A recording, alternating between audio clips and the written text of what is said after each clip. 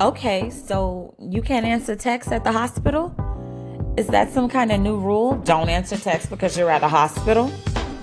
My patience level was at an all-time high because I remained quiet as she rambled on and on about the importance of texting back as soon as possible. I recounted my tale of slip and fall and she erupted into laughter. Then I pressed the end button and the phone powered off. 2 hours, 3 minutes, and zero dreams later, I was awakened by nudging on my shoulder. My eyes opened to an all too familiar smiling face. I feigned sleep for about 10 more seconds. A smile crept onto the corners of my mouth and I let out a slight giggle, yawned, and stretched. Did they call Chelsea Smith? I asked no one in particular.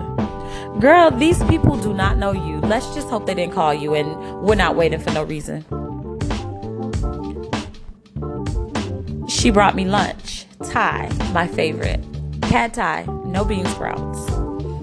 I know how picky you are. What else would I get?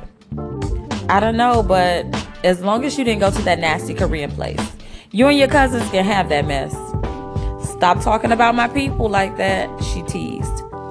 Aoki was one of the first people I met when I moved to Midtown. We met at New York Sports Club in a pole dancing class of all places. It wasn't my cup of tea, but outside of class, we became brunch buddies. We went to after work events, and she was truly the yin to my yang.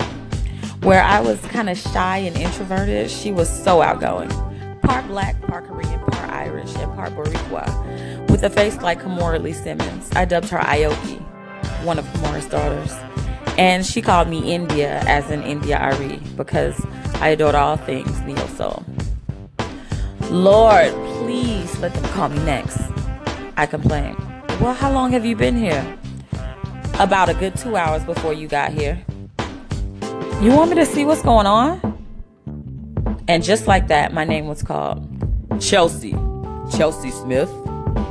He called my name. He's cute, Aoki observed. He's short, I retorted. Now help me get up. Dr. Nelson was just shy of 6 feet. He was a dead ringer for Michael Ealy. Maybe it was the bluish greenish eyes or the scruffy hair.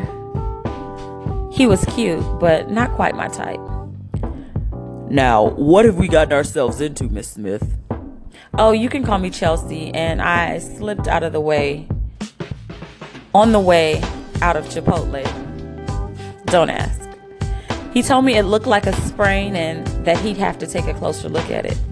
After an x-ray and too many questions, Dr. Nelson wrapped my foot loosely, gave me a painkiller prescription, and told me not to wear heels for at least 3 weeks. It was only a sprain. Thank God I hadn't broken my foot.